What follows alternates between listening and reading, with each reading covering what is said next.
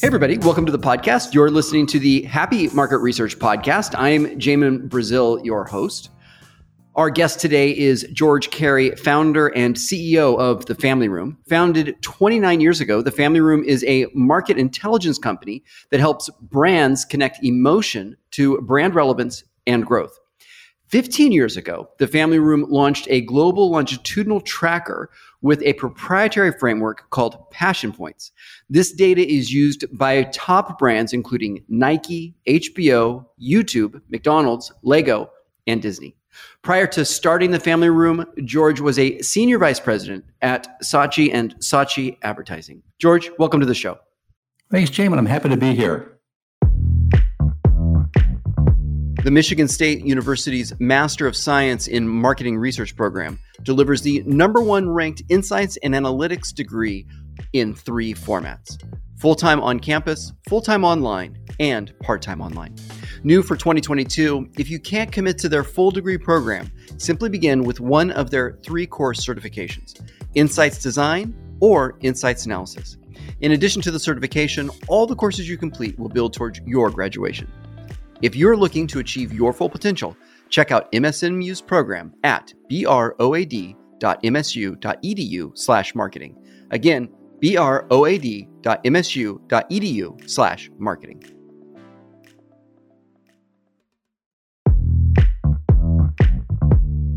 HubUX is a research operations platform for private panel management, qualitative automation, including video audition questions, and surveys. For a limited time, user seats are free. If you'd like to learn more or create your own account, visit hubux.com. It's a huge honor to have you here. I've gotten a fair amount of exposure to Passion Points. I'm excited about talking about that topic, but I wanted to provide a little bit of context for our audience.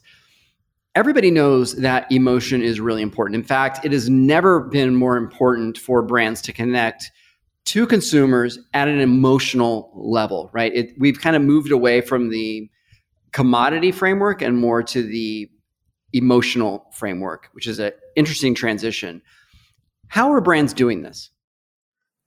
You know, Jamin, I think it falls into a number of different approaches. Different brands and different categories are trying to find emotional connections in different ways. One approach is to kind of, I refer to as kind of put your finger to the wind a little bit. You start with a hunch and work backwards from there. So you might have a hunch that Gen Z are really all about, the environment. And so you will kind of work backwards from there into a campaign or a product or some content that speaks to that.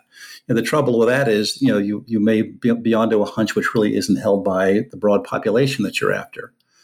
Another approach is to start with a social cause. I think people often kind of conflate the idea of emotion and social purpose and work backwards from there. And there's lots of people who are doing lots of work in the kind of social causes as a way to create more strong emotional connections with their consumer.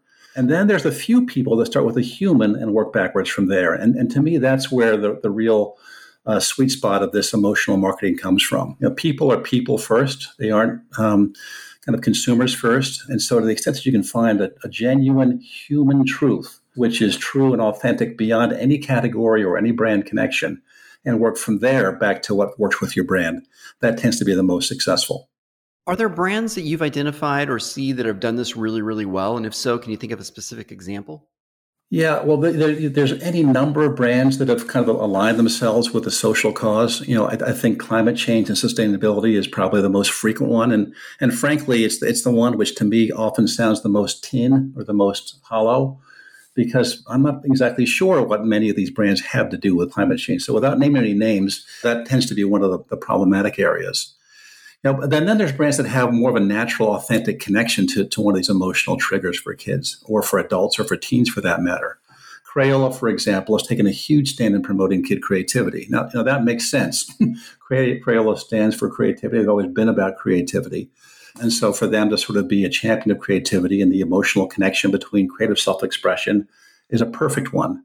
And of course, our friends at Nike, who often get cited in these kinds of podcasts, are also brilliant at this. Their whole connection with this whole idea of agency and personal advocacy and not being pushed around by the authorities and having the courage to make sacrifices for your beliefs, that's very much a part of their brand DNA. That's very much a part of the emotional connection that they have with consumers. And beginning with Colin Kaepernick and working back to the future, they've done a brilliant job of bringing that alive in a very authentic fashion. It's interesting you brought up Crayola. I just did an interview with a Black professional, and she was talking to me about her identity. This was relative to DE&I, and growing up, she had Crayolas, just like most people do in the U.S. She would draw her family not using the black crayon, but using the brown crayon. And because of that, she self-identified.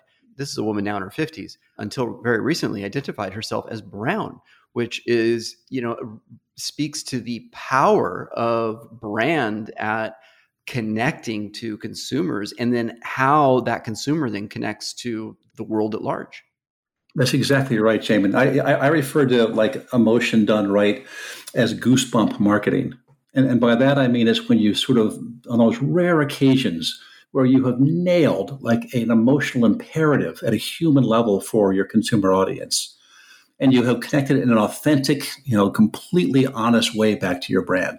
It's like when those stars align, goosebumps tend to sort of be provoked in the consumer audience, and suddenly your brand becomes something you must have. That's so funny. It is interesting how, this is a really nice segue into my next question, which is around passion points. But before we do that, it's interesting how your culture, it sounds like, is, and your views, right, which is culture of the world, is really framed around an emotional experience. And like you said, goosebumps. When she talked to me about that Crayola framing, I literally got goosebumps at that moment, right? And I think it's a really good test. I mean, if you don't get goosebumps when like you see a concept that is meant to be an emotionally evocative, there's something wrong there. Either the cause isn't really a genuine emotional imperative, or there's not the kind of real authentic connection to your brand. So at the Family Room, you've created a tracking tool that measures consumer emotions towards brands, products, services, and categories. I'd really like you to talk to us about that framework. Yeah, I mean, it began with our just fundamental belief, kind of philosophically, that as much as we would like to convince ourselves that we as people are these rational, empirical, logical individuals who make decisions based on good, sound reasons, we are absolutely not. Nothing could be further from the truth. We have these emotional impulses that sort of emanate from deep within us. They tend to be the triggers of our choices. And once we have them, we then look for rational reasons to support them. It's not the other way around. Our belief is that feelings come first, that you feel things before you do things. And it seemed to us that if we could create a data set that turned that whole notion of human emotion and these emotional triggers into concrete data rather than kind of supposition or qualitatively defined hypotheses or, worse, then that would be a really good service to the marketing and the content community. So that's what passion points are. In its simplest form, passion points quantify human emotion. And we look at these passion points through three different lenses. At a human level, we just measure on a quarterly basis among 80,000 consumers around 11 markets around the world, which of the 80 emotional priorities that we track are most and least relevant to that given audience at any given time.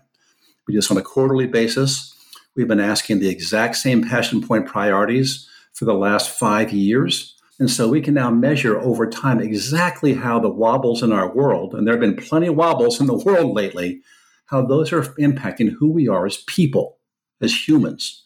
The second lens is to apply those human priorities into categories. We track 11 different categories.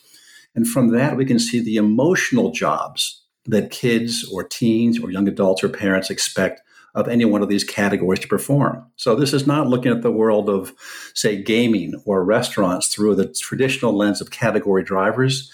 It's much more at a human level.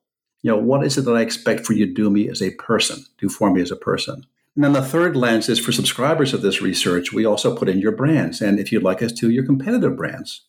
And at that point, we have this beautiful red thread that connects the dots from a bona fide, certified human priority to an emotional job of your category to a legitimate emotional asset of your brand. And you put those three things together in great content or marketing, and guess what you get, Jamin? Goosebumps. So I know you do work with McDonald's, or they're a subscriber, and I'm happy to be a big fan of McDonald's as a brand. I've been a consumer my whole life, and still to this day. There was, pre-pandemic, they started this like 2 for whatever breakfast sandwich thing in the mornings, and it happened to be this remarkable deal for like $3, and it was just such a materially better deal than any other menu options. And so I was buying this thing over time. And then I attended this conference where I actually got to hear the VP of Insights give a presentation on the exact topic of how they had decided to partner with their customers, right, their constituents, so that they could offer the best financial deal for basically calorie to dollar for them, but in a highlight way, right? So it's not like categorically across the menu, it's specific to individual package deal. So it is really interesting to me how like a brand is rethinking that whole paradigm, and how they are, it's not about extraction from the consumer. It's more about enablement or value or partnership that they're getting with the consumer. Yeah, that's right, Jamie. And they've gone on beyond that to use our work to help them on a couple of other fronts. One is, as you certainly are aware, is the use of their celebrity meals. They've gone out and they've gotten various influencers to sort of say, this is my meal. This is what I like to have at McDonald's. And suddenly they have now imbued, the same old quarter pounder with the emotional cachet of some of these incredible influencers in the world. And that seems to have done amazing things for their business. Yeah. And there's really nobody else. Sorry, as we kind of fanboy McDonald's a little bit more, I have 2 young children, a 5 and a 6-year-old. You would never guess what their favorite meal is. Tell me. Happy Meal. Right? It's still like, even me growing up, and for them today, like that is because there's this like emotional reward. It's the free gift at the bottom of the Cheerio, or the bottom of the box, cereal box, right? That is the big motivator there. It's not the cereal, it's the reward part of that. Yeah.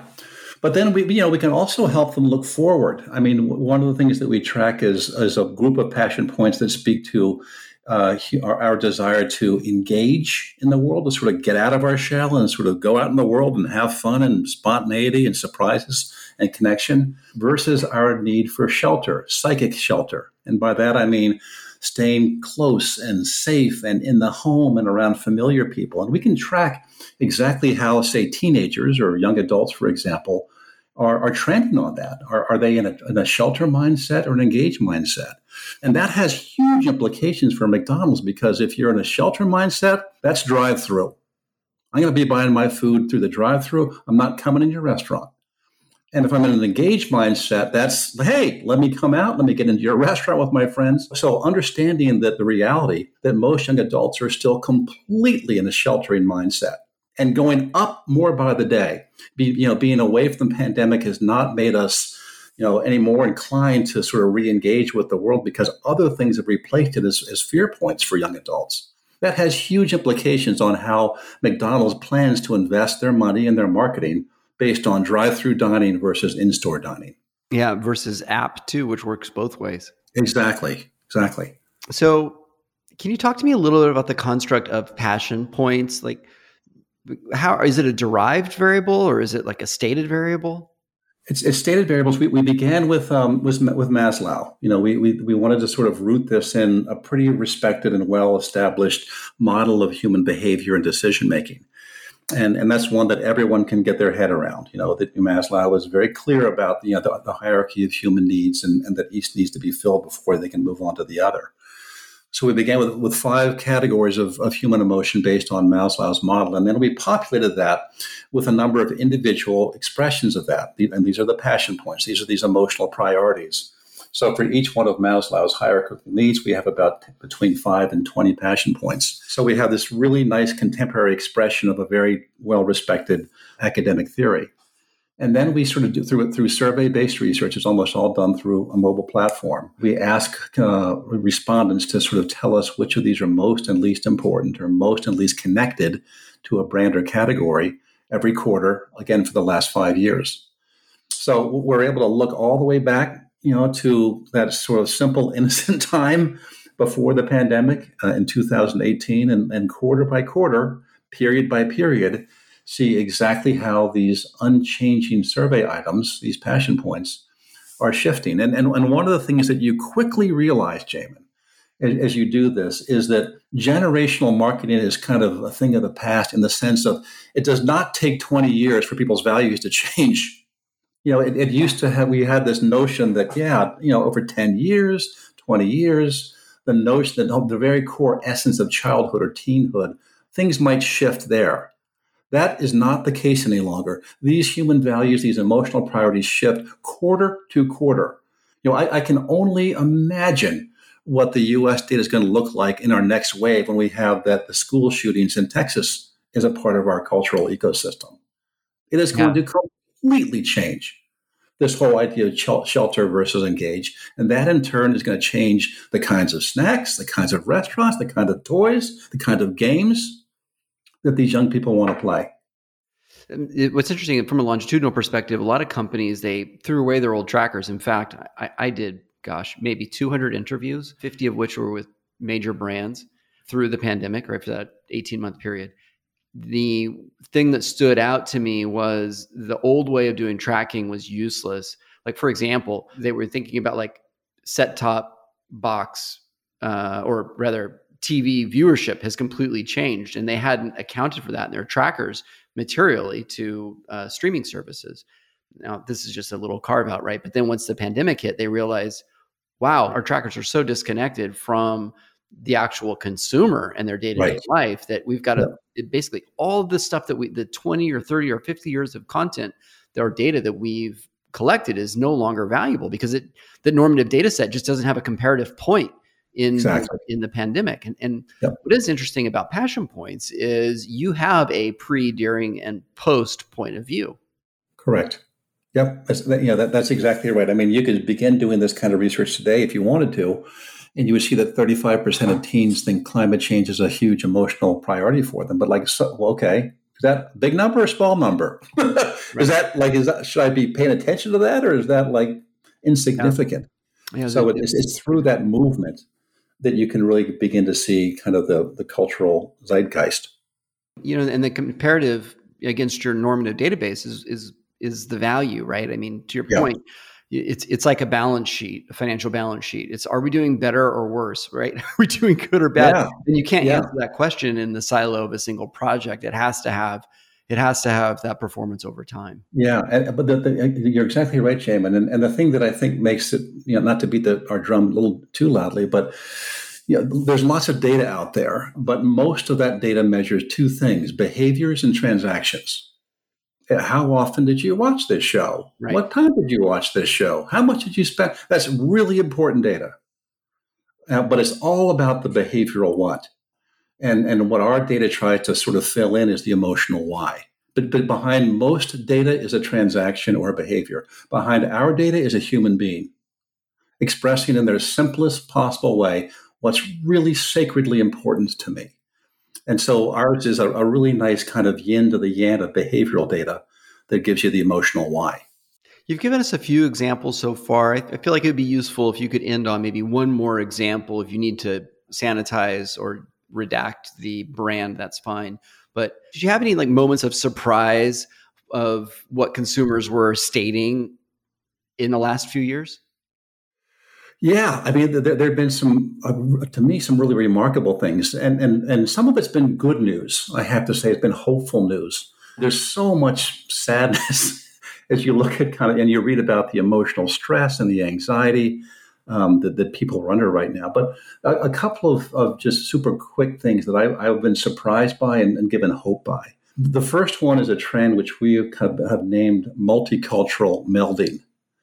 And by that, I mean, out of all the terrible things that came out of the pandemic, and God knows the list is a very long one, perhaps one of the bright spots is that through the shared suffering that everybody went through, it didn't matter whether you were rich or poor, Christian or Muslim, and importantly, Black, white, Hispanic, or Asian, everybody suffered. Everybody lost something. And it was through that shared sort of experience that the emotional values across these multicultural segments came much, much closer together. If you look at the human values of, say, Gen Z, multicultural Gen Z before the pandemic, they were very disparate, very far apart. Today, much closer together. And if you're a brand or a property trying to find more inclusive content or inclusive brands, this has a huge impact because it's not so hard anymore. If you know what these shared human values are, you can become much more inclusive much more quickly. So that's one surprise. And then the other one is there's been some really remarkable changes in gender roles through the pandemic. One of the things that we've seen over the last 4 years is that girls, and by girls I mean Gen Alpha girls, are absolutely done being pleasers. I've got 2 daughters, so I can speak with some authority on this from my sample of 2. But girls used to be very focused on doing things that got them praise and love from the outside world. And they are done with that. Girls' interest in making my parents proud went from a number 3 emotional priority to number 32 over the course of the pandemic. Whereas guys, boys, Gen Alpha boys, there's this really interesting movement towards what we call the softer side of boys. They become much more sensitive, much more spiritual, much more interested in creative self-expression, much less interested in winning and domination. So anyway, you never know what the world's going to throw at you, and you never know how it's going to change. But this data gives us some insight we didn't have before. I have one last question for you. What is your personal motto? Well, I've used it once before, but I'll just go ahead and restate it. Feelings come first. That's my motto. We feel things before we do things. And the more that brands and media properties can begin to orient themselves in that way, to start with the human and work backwards from there, the more relevant and I suspect commercially successful they'll be. Our guest today has been George Carey, founder and CEO of The Family Room. George, thank you very much for joining me on the Happy Market Research Podcast. It's been great, Jamie. I'll see you soon. Everyone else, if you found value in this episode, and I believe that you did, I certainly did, and I've only done 400 plus of these, I hope you will screen capture and share this on social media. If you tag myself or George, I will send you a t-shirt. How about that? Also, you can find contact information for George and The Family Room in the show notes. I hope you have a great rest of your day.